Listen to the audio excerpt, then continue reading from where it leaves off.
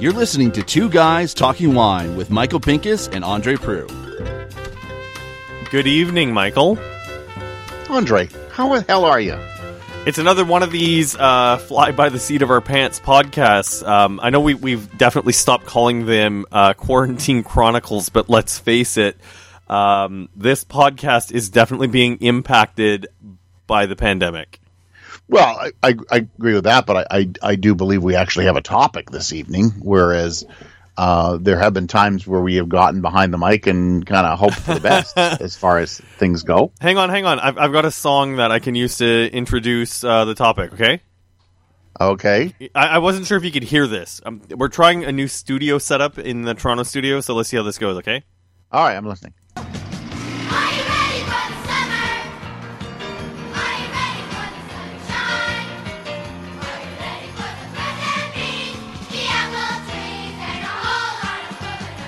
I can't hear anything. You can't hear anything. Okay. That's unusual. I was playing Are You Ready for the Summer?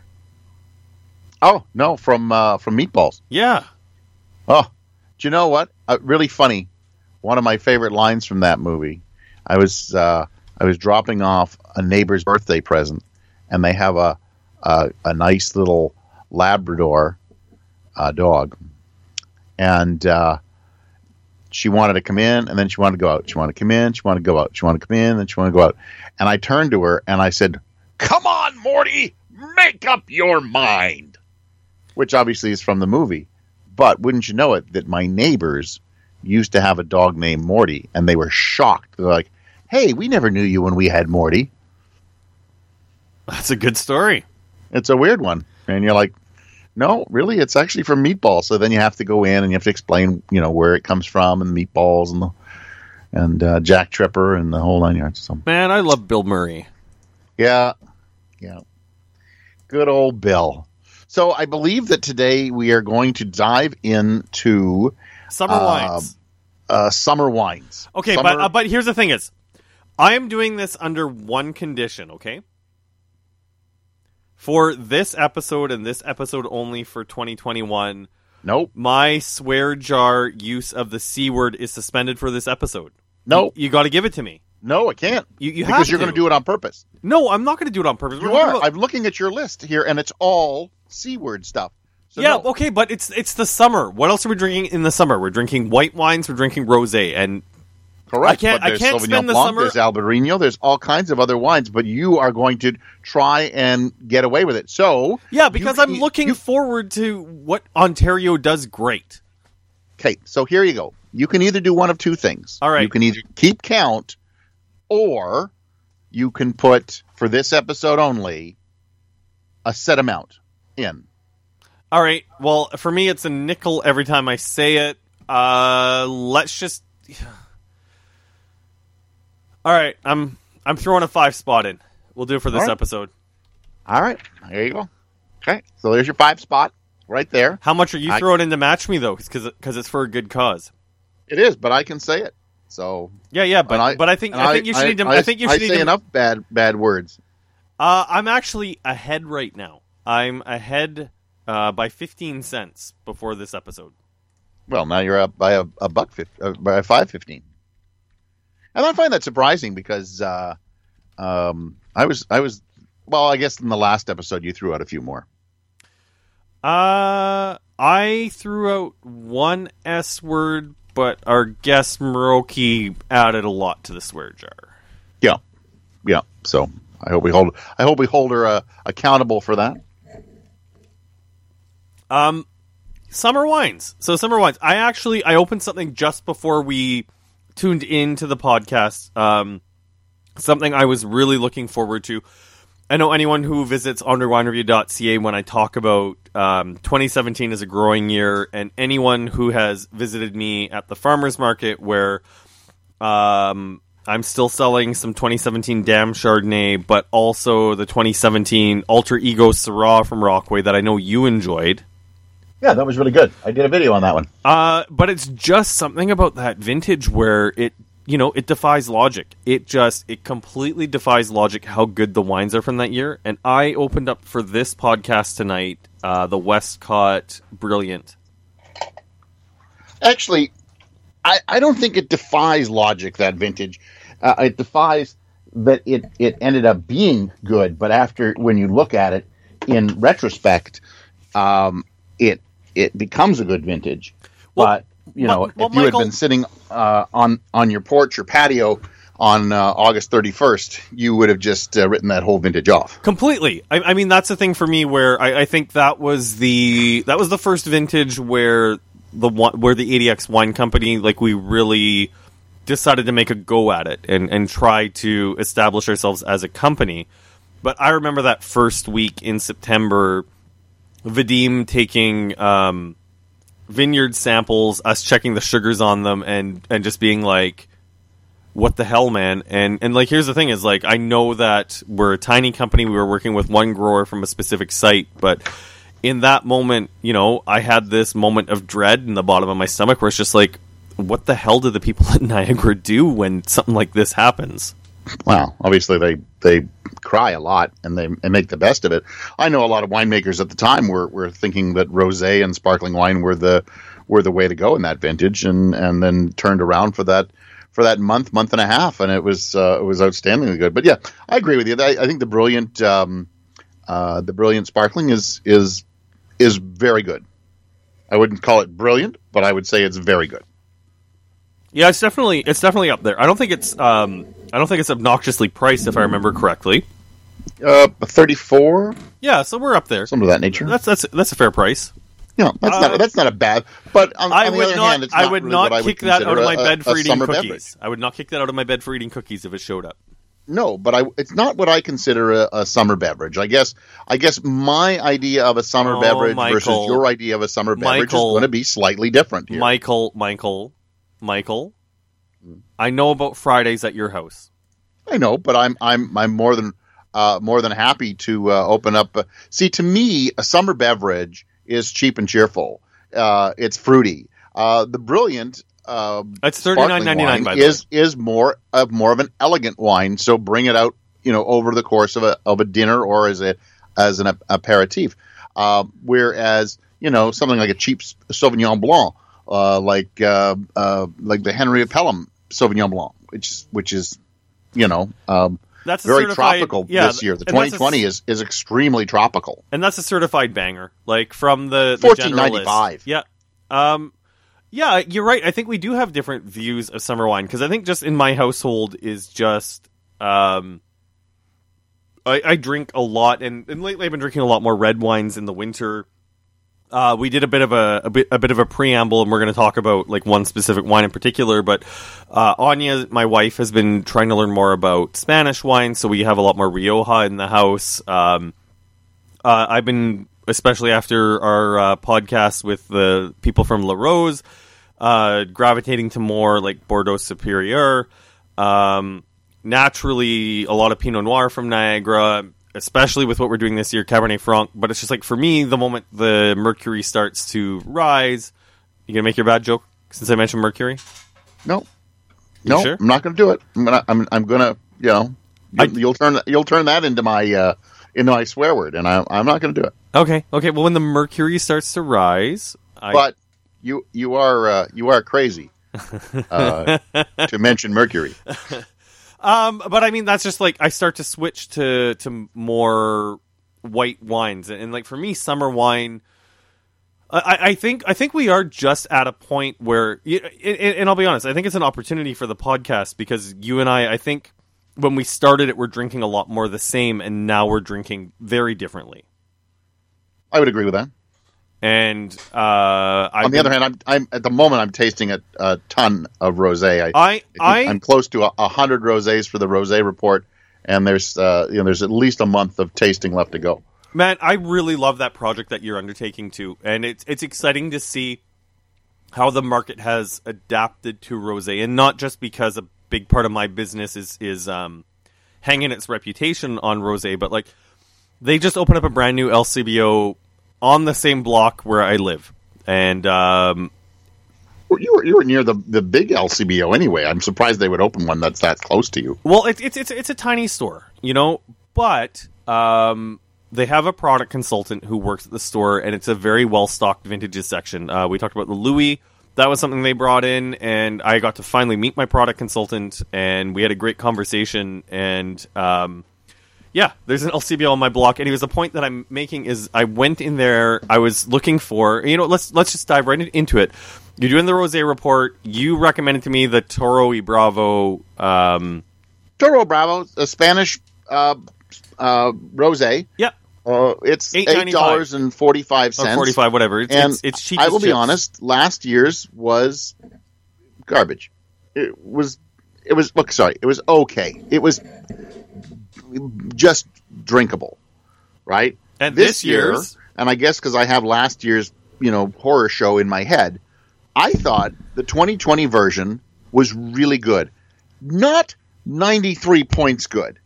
Yeah, and let's not waste any more airtime talking about who scored that 93 points. But I bet you can figure it out. Not 93 points good, but it's a solid 85. It's my God! You know what? Actually, that's something. You know what? You and I we've talked at length about this wine, off the air, and you know what? I don't want to spend a lot of time on this podcast talking about the ridiculous part of scoring, but an 85-point $8 wine, I think, is something people should be excited about. And look, I think it's the first sip is kind of weird. Especially the nose, but if you let it open up a little bit, get a really good chill on it, it becomes a really affordable, buy a bunch of it, quaff it down kind of rosé.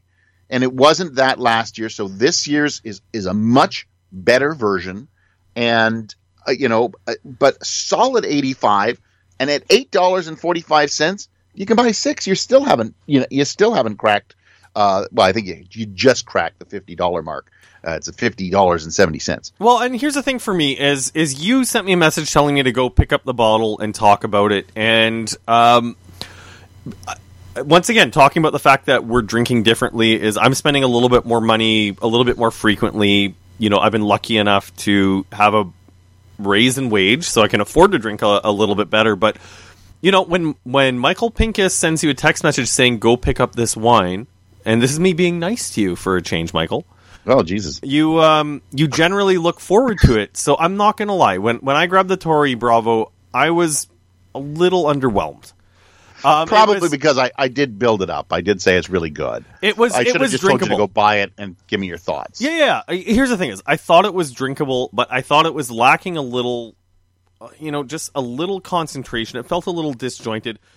And I realize I'm talking about an $8.50 wine, but just to make sure I wasn't insane, today, so a couple days after I tasted the wine, I put the Argento Rosé in the fridge. And I'm assuming Malbec, possibly Merlot. It's an Argentinian rosé. It's like $10 and change for a bottle. I've always been very happy with it, and frankly, I thought it was, for the $2 difference, definitely $2 worth more of wine. You see, I would say that the Argento, having tasted it, is a decent rosé. Although it's a much bigger jump. From Argentina, there's a Susana Balbo that's really good, but it's $23, and it's really, really that one's got a lot of acidity and a lot going for it. But again, you're doubling your price. But that was really good to me as far as Argentina, and I guess sometimes when you taste one of those really good ones from a country, that's the one that you put in your head. So then when you taste the Argento, you're like, it's okay. Well, how much is the other one? 23. Okay, but you're talking double the price now. That's what I said. I said for double the price. And but that's interesting coming from you. So is it worth double the price in your opinion? Look, my thought is that rosé should be $20 and under. So anything that's over $20, I think you've really got to set the world on fire for rosé, and there's very few to me that sets the world on fire at over $20. I am half in agreement with you. I'm pushing mine to 25. I know there's a few that roll their way through vintages that are like $100 a bottle, and to me it's just like, why and who and what. Like I see a price of that on rosé, and I think about like what rosé is for and who's drinking rosé. It's just like, I don't know. I know there's some somms and industry people who listen to this. Can someone please send me a DM on Instagram or send me an email at andre@andrewinereview.ca. Tell me why $100 rosé is worth it. Just please. You see, to me, rosé is something that's chuggable. That you throw it in the glass, then you throw another one in the glass, then you throw another one in the glass. It's not something to spend the afternoon try to figure it out.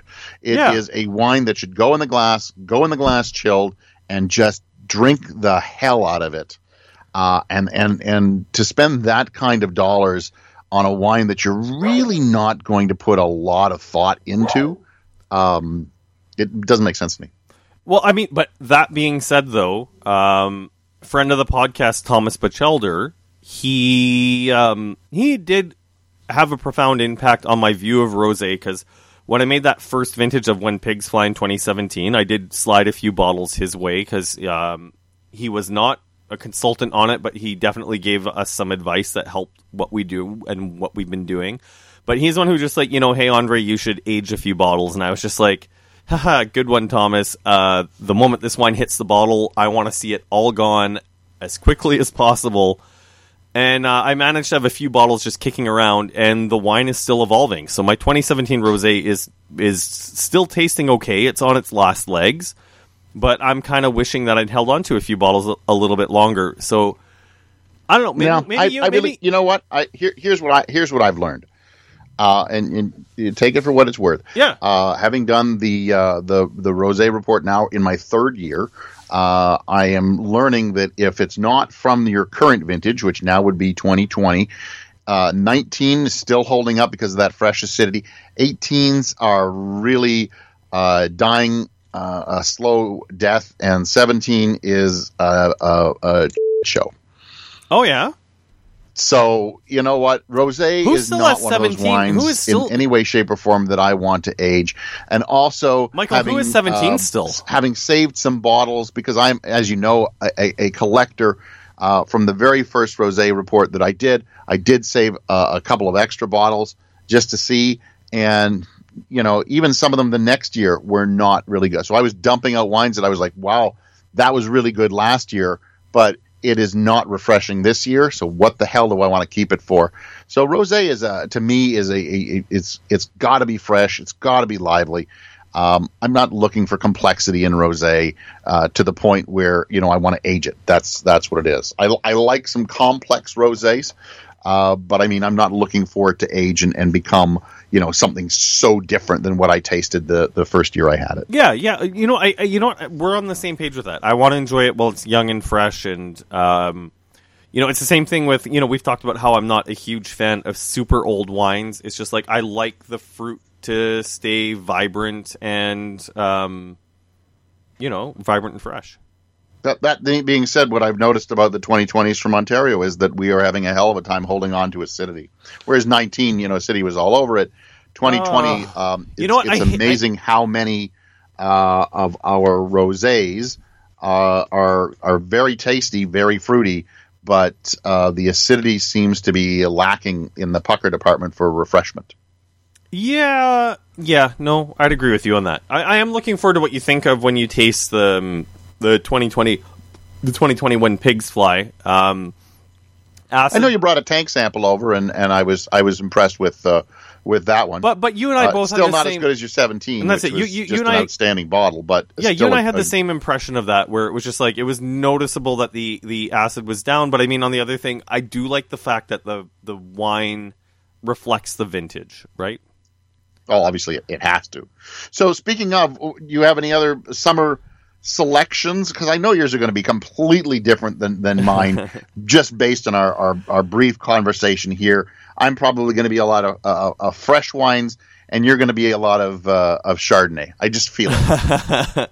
Yeah, I'm taking a look at my list here. You know what? Before I get to the list of the Chardonnay roundup, I had a bottle of the Meldville Sparkling Muscat show up at my house. Oh, that wine, I think Derek Barnett makes his first bottle of sparkling ever. as far as I can figure, he didn't make one with Southbrook. I don't think he made one with Lely. I don't think he's made one with. I don't think they made one with the Carlo. This to me is a absolute pure, delight. Chill the hell out of it. The bottle should come with a straw. Yeah, I mean that was it too. And here's the thing: we're talking about an off-dry, grape that Muscat. Yeah, it's not like it's Niagara's darling, right? There's a few people who are experimenting with it, a few people who have done stuff with it, but it's not pretending to be anything it isn't, and it's perfectly balanced in the way that only a really good winemaker could do. 9% alcohol. Yeah, good acidity. The sweetness is not cloying. Nope. But if you chugged a bottle of this, you'd probably regret it the next day. I believe so. Yes, there's enough sugar in there to drive a headache home. But as I said, it's a great bottle to share. Open it up with friends. Just enjoy it. Think Moscato d'Asti with just a little more alcohol and probably a little more bubble, because Asti's got that frizzante, and this is Charmat. So there is definitely a more bubble to it. Yeah, but and I'm not overcomplicating what it is, but the thing is, when you get a wine that has that sweetness but also the right amount of acidity, like for me, one of my favorite things in the summer is just like a simple burger, like really good beef, a little salt, maybe a bit of pepper off the grill, and to get that sweetness to go next to like a really nice cooked hamburger. I think a lot of people would just give me a high five at putting those two things together. I probably can't get enough hamburgers, I think, especially in the summer. We got a butcher down the street, Smith Fine Foods. He does all kinds of different burgers. He's got blue cheeseburgers. He's got I think it's beer braised onion burgers. I'm talking about like hitting the McDonald's drive-through, grabbing a half dozen cheeseburgers, not even Big Macs, not even quarter pounders, but just like a half dozen cheeseburgers, regretting life, and drinking a bottle of this.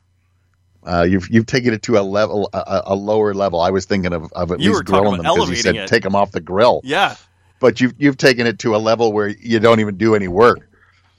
Isn't that what you're we probably all want? eating those burgers and drinking that bottle on the way home? I'm talking no. Always got to get to your destination. No drinking and driving.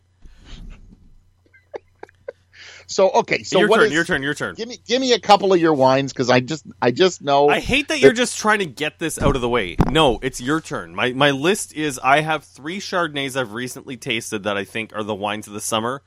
No, I don't want to get them out of the way first. You go first. All right. So some of the stuff that I have tasted that have been really, really good for summer wines, and mine, I have a couple of Chardonnays on my list, but I'll save them for when you start talking about that. But I first want to jump on Featherstone, of course, makes a lovely Sauvignon Blanc, and the 2020 is just all again lacks the acidity that I really love. Their 19 was very acidic, and I love that. The 2020 is all that tropical fruit. And little, pink grapefruit as opposed to the yellow grapefruit, but it's just really lovely. But the surprise of the summer for me, because Featherstone always makes a good Sauv Blanc, they made their very first Pinot Grigio. Oh. And I'm telling you, this is an absolute delight. Misnamed, it is not Grigio, it is Pinot Gris. But it is an absolute stunningly good bottle of Pinot Gris named Pinot Grigio. I'll be honest. I got the sample sent to me as well.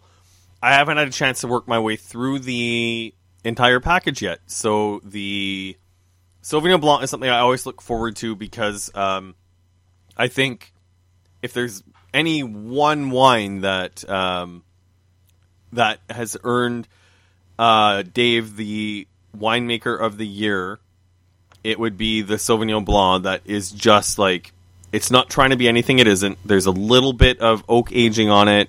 It has that little bit of complexity.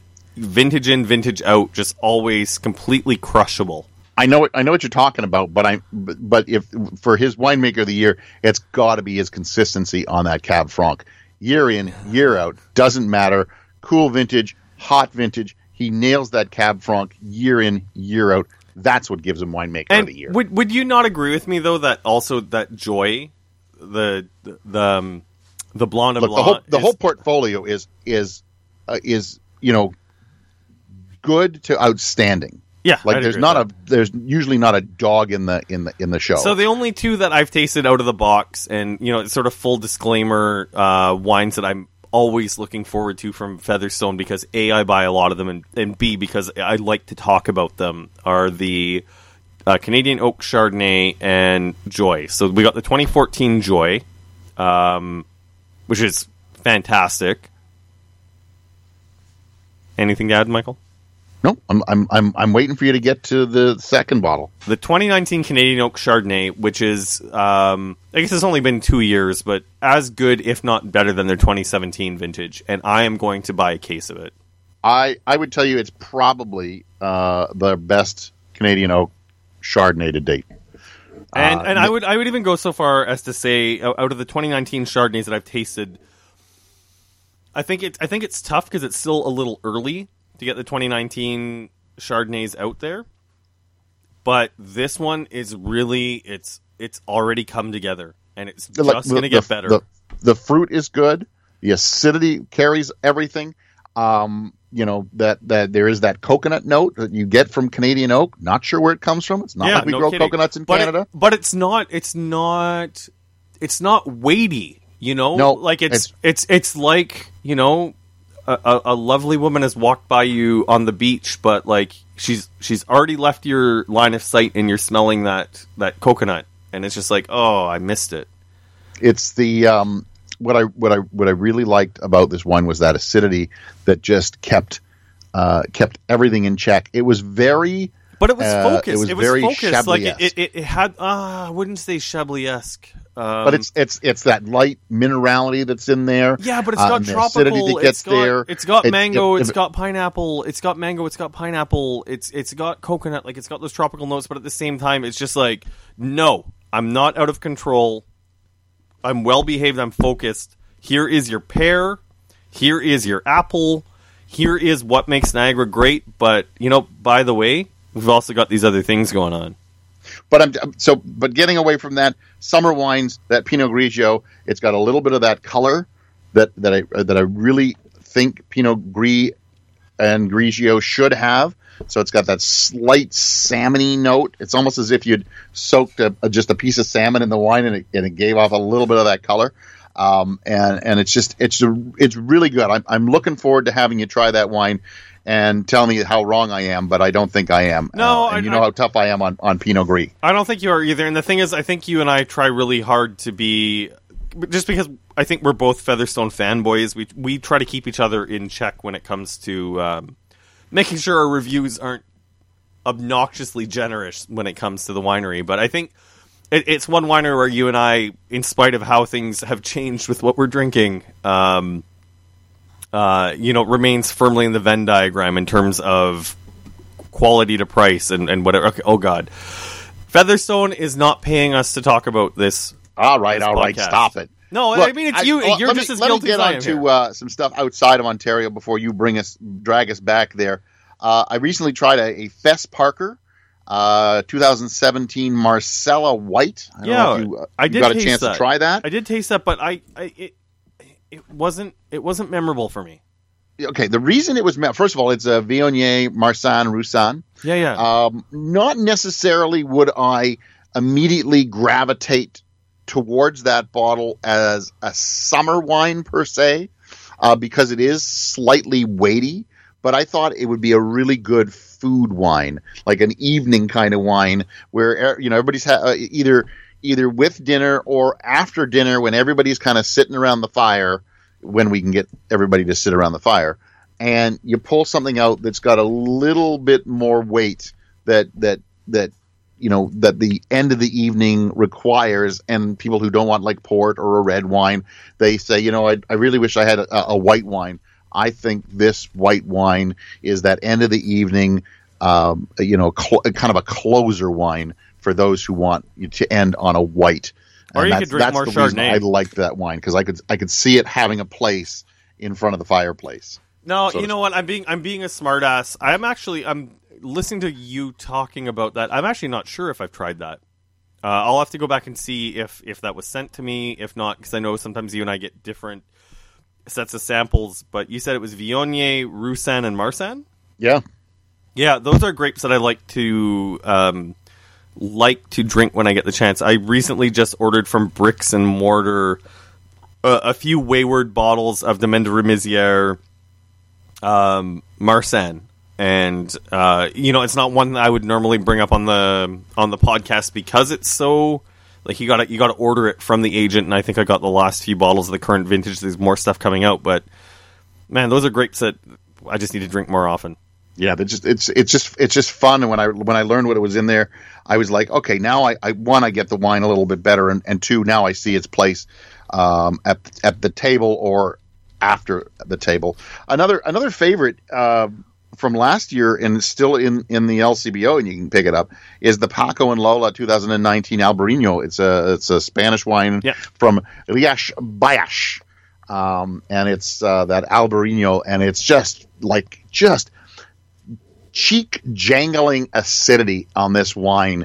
Floral notes, but it also has just a touch of weight, so that it's citrus, but then it's like that pineapple core. It's pineapple core. You really want to eat the core of the pineapple? It's the core, because it's got that almost like fibrous character, and it's almost a little bit on the bitter side, right? And then it seems to have a little green apple, and then it kicks in with a little beeswax. So there's a yin and yang going on with this wine, because you get it in the mouth and it's fresh. You swallow it and you go, oh, there's some weight there, and it's still fresh, but it's got a different mouthfeel.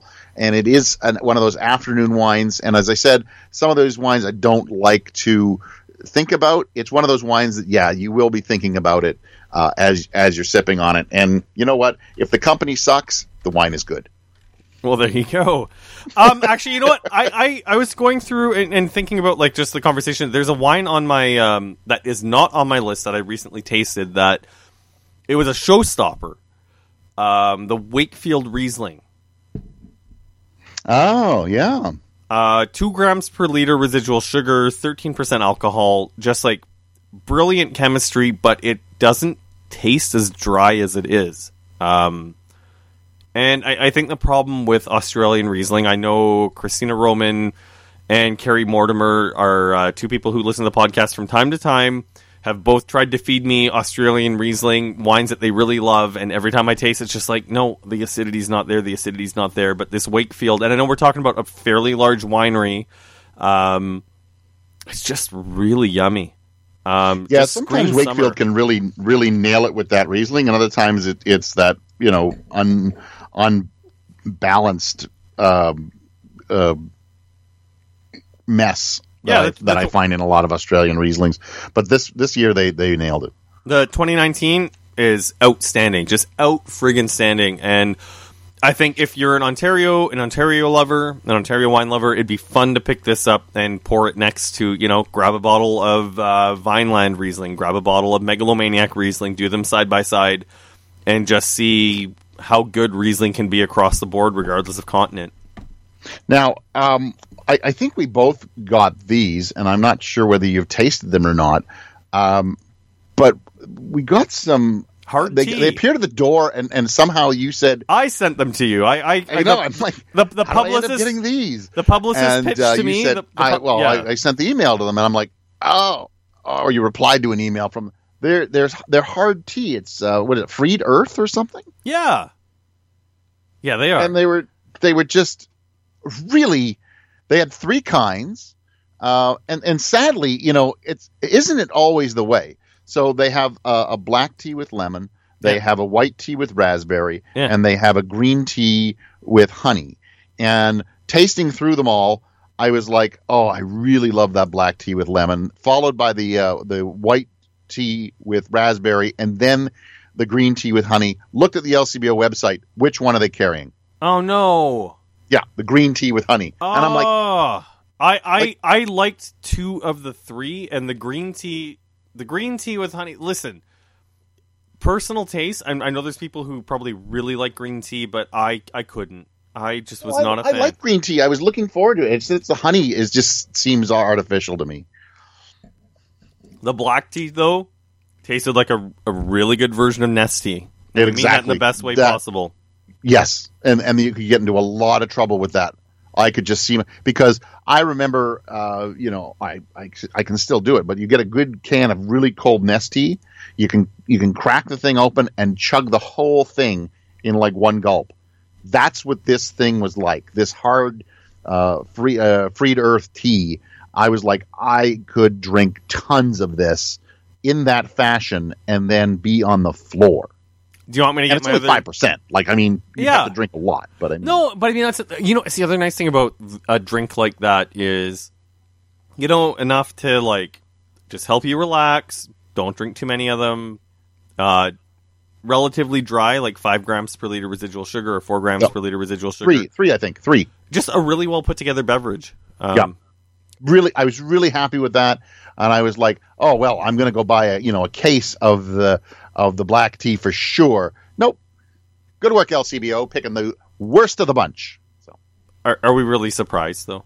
No, they really they let me down time and time and time again. So, do you want me to go through my other 2 Chardonnays? You know what? Before you do that, I'm going to give a shout out to somebody sent me this bottle. It doesn't come out, and I don't understand why. It doesn't come out till September. It's from Cantina del Garda. It's an Italian from Veneto. It's a Bardolino Rosé. It's a 2020.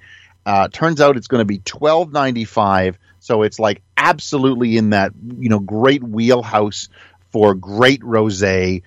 For picking up a bunch and pouring them and just having a great afternoon, because it's lively, it's fruity, it's raspberry, it's got a touch of lemon, but a little bit of peach in there. There's just a lot going, and the acidity is just killer.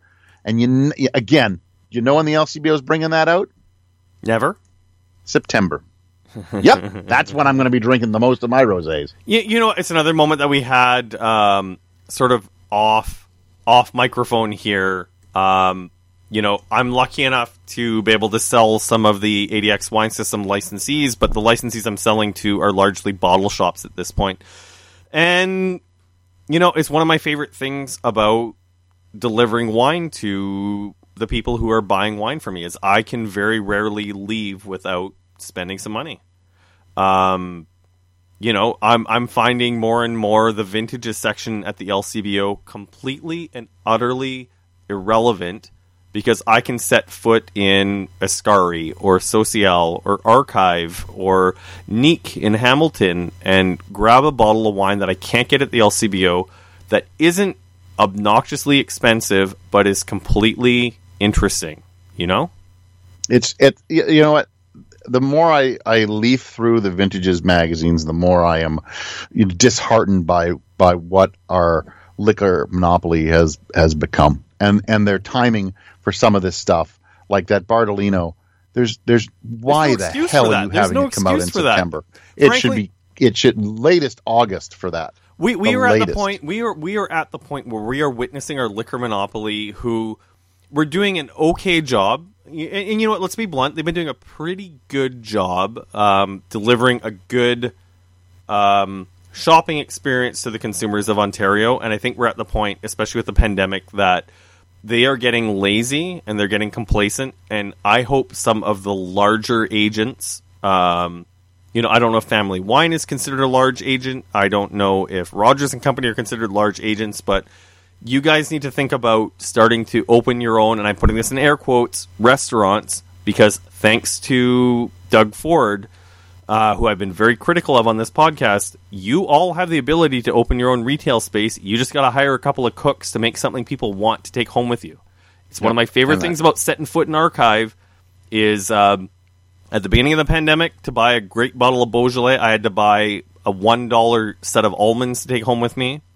Now when I go to Archive, I get a great bottle of Beaujolais, I get some hot sauce, I get some pickles, I get something. Yeah, I have to buy the food item with it, but you know what?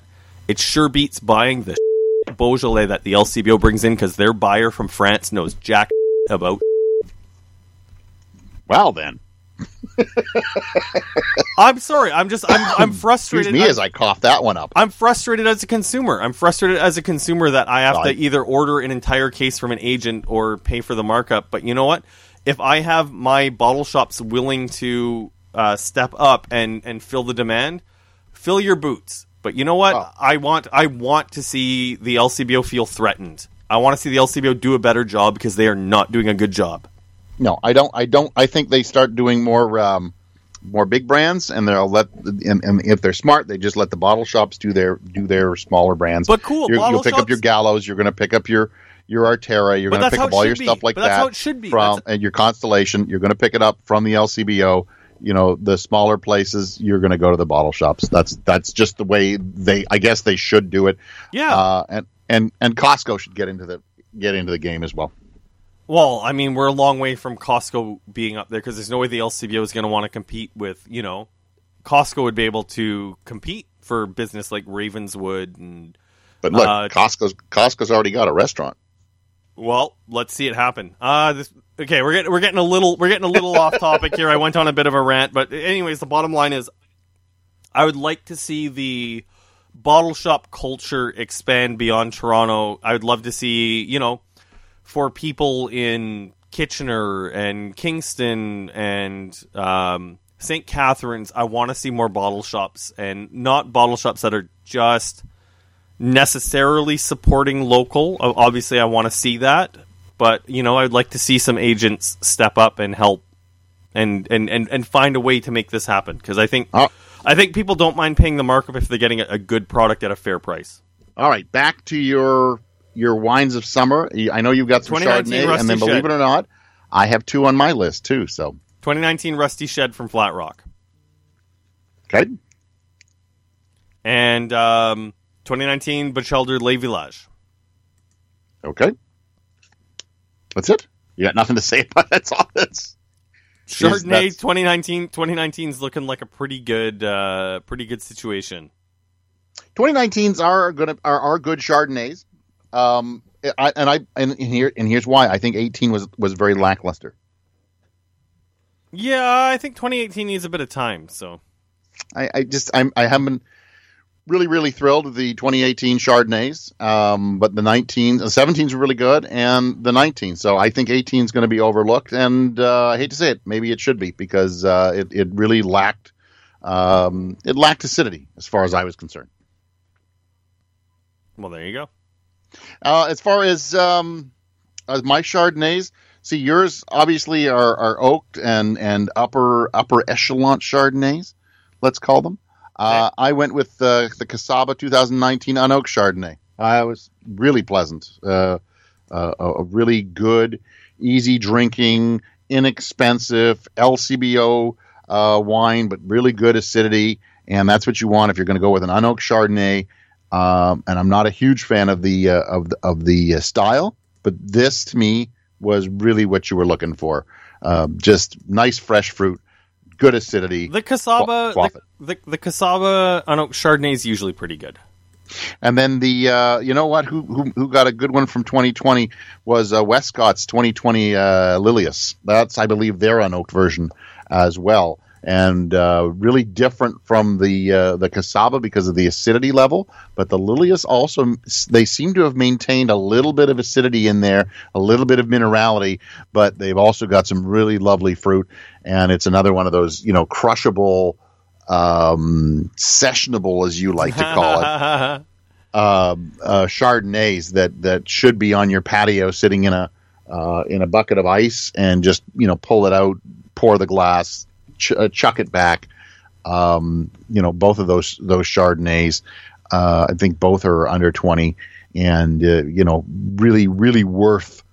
I like the Westcott Pinot Noir Rosé, the Vinemount Ridge. I thought it was very good. I think let me see if I can read your mind. Opening the envelope, and it says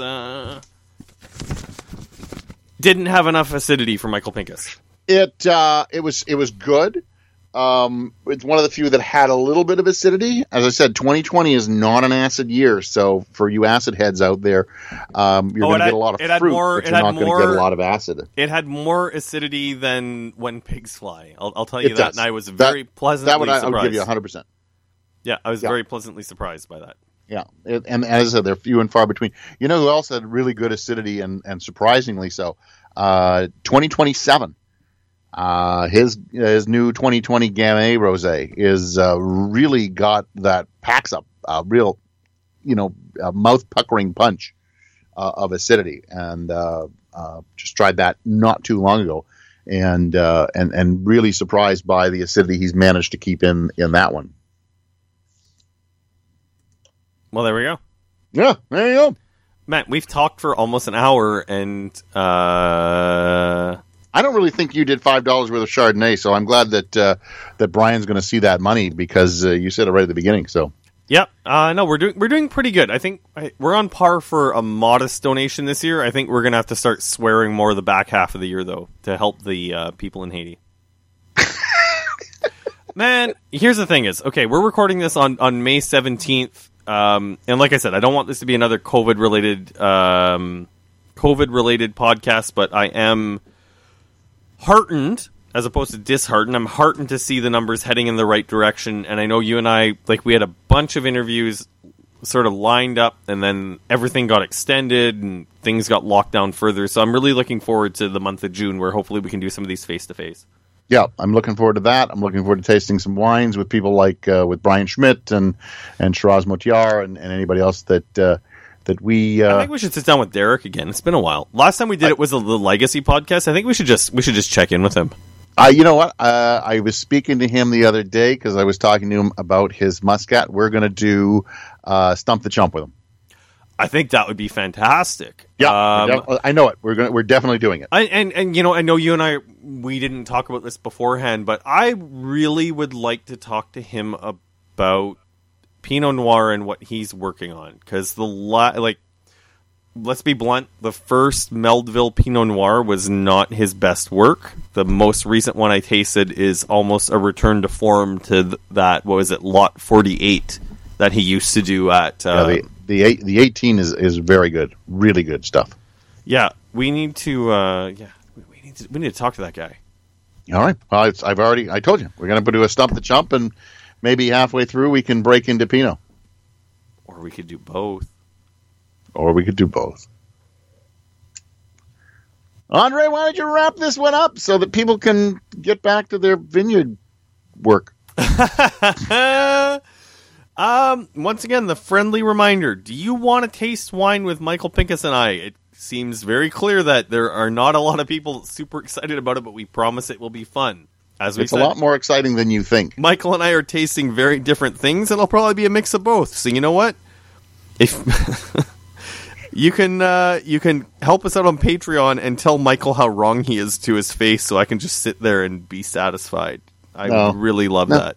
It would be you that people are like, what are you smoking, Andre? Yeah, we'd see about that. Anyways, patreon.com/2guystalkingwine. And if you don't want to go for that, there are some lower tiers, even $2 or $5 a month. We have a lot of people who listen to this podcast. We will keep it going, but if you take the time to support us, we really appreciate it. It does take a lot of work, and I know Michael and I at the beginning of the podcast alluded to it.